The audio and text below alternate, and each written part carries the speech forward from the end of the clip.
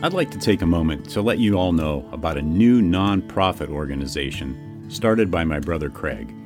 It's called Treats and Truth. They fill oversized brown lunch bags with snack items, chips, crackers, popcorn, cookies, etc. Also, a bottle of water, toothbrush, toothpaste, sanitary wipes, and most importantly, a small gospel tract book of John. No cigar? I'll have to talk to him about that. The bags are then hand-delivered to the homeless and people in need in and around the Los Angeles area. Let's help get this ministry off the ground. They're a 501c3 tax-exempt organization, so any and all donations are tax-deductible and greatly appreciated. Visit their website at treatsandtruth.org. Check out the show notes for the link. Also, please follow them on Facebook and Instagram. Thank you.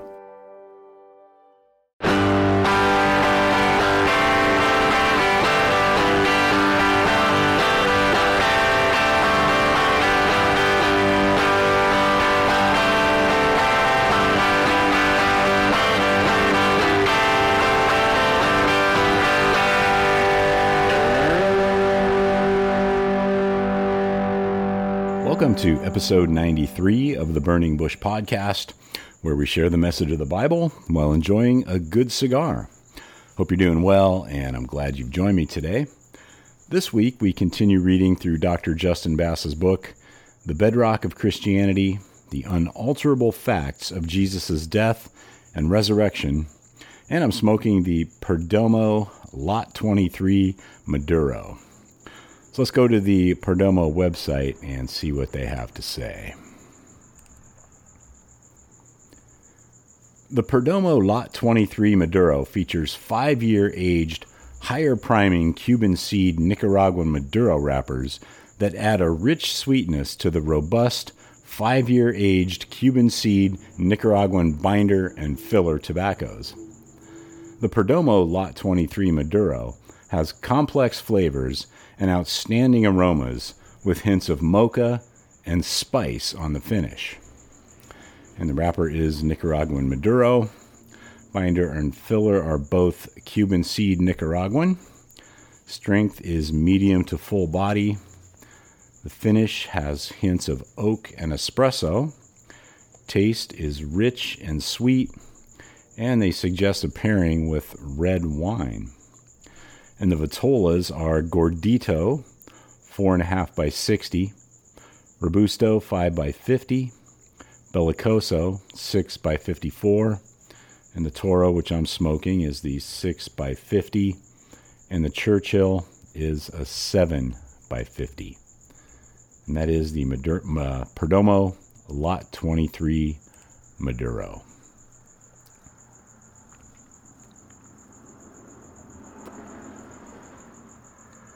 So let's go ahead and get back into Dr. Justin Bass's book, The Bedrock of Christianity.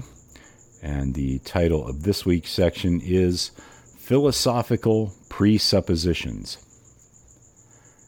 No matter how convincing the bedrock facts about Jesus' death and resurrection are, many will still not believe. Because whether or not one believes in the supernatural largely depends on one's presuppositions about heaven and earth. As C.S. Lewis says, if anything extraordinary seems to have happened, we can always say that we have been the victims of an illusion. If we hold a philosophy which excludes the supernatural, this is what we always shall say.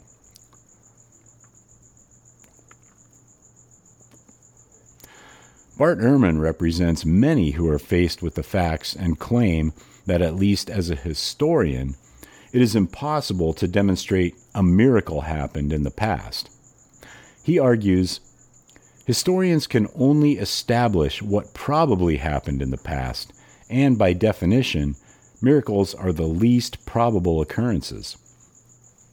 Elsewhere he writes that any other scenario, no matter how unlikely, is more likely than the one in which a great miracle occurred, since the miracle defies all probability, or else we wouldn't call it a miracle.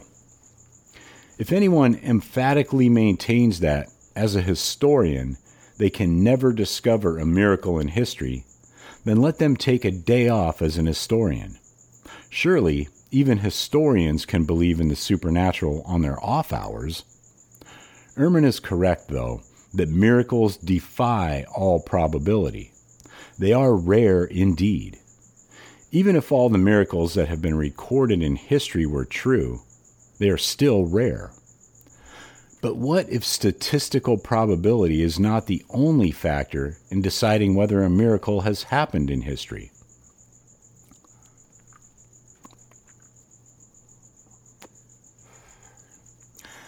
As Lewis further explains, if miracles are not intrinsically improbable, then the existing evidence will be sufficient to convince us that quite a number of miracles have occurred. The result of our historical inquiries thus depends on the philosophical views which we have been holding before we even began to look at the evidence. The philosophical question must therefore come first. We should, in other words, be aware of our philosophical presuppositions and commit to following the evidence wherever it might lead, even to places that might burst through our presuppositions and current worldview.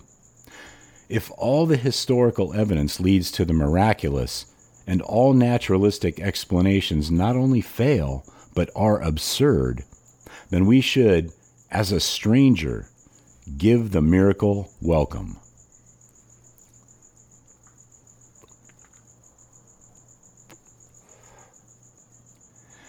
James Dunn, a critical New Testament scholar, compares the resurrection of Jesus with another extraordinary historical event, the creation of the universe. The most obvious strong parallel is creation. As belief that the cosmos is created determines how one perceives the cosmos and the place of the human species within it, so belief in the resurrection of Jesus determines how one perceives the significance of Jesus and the function of life and death.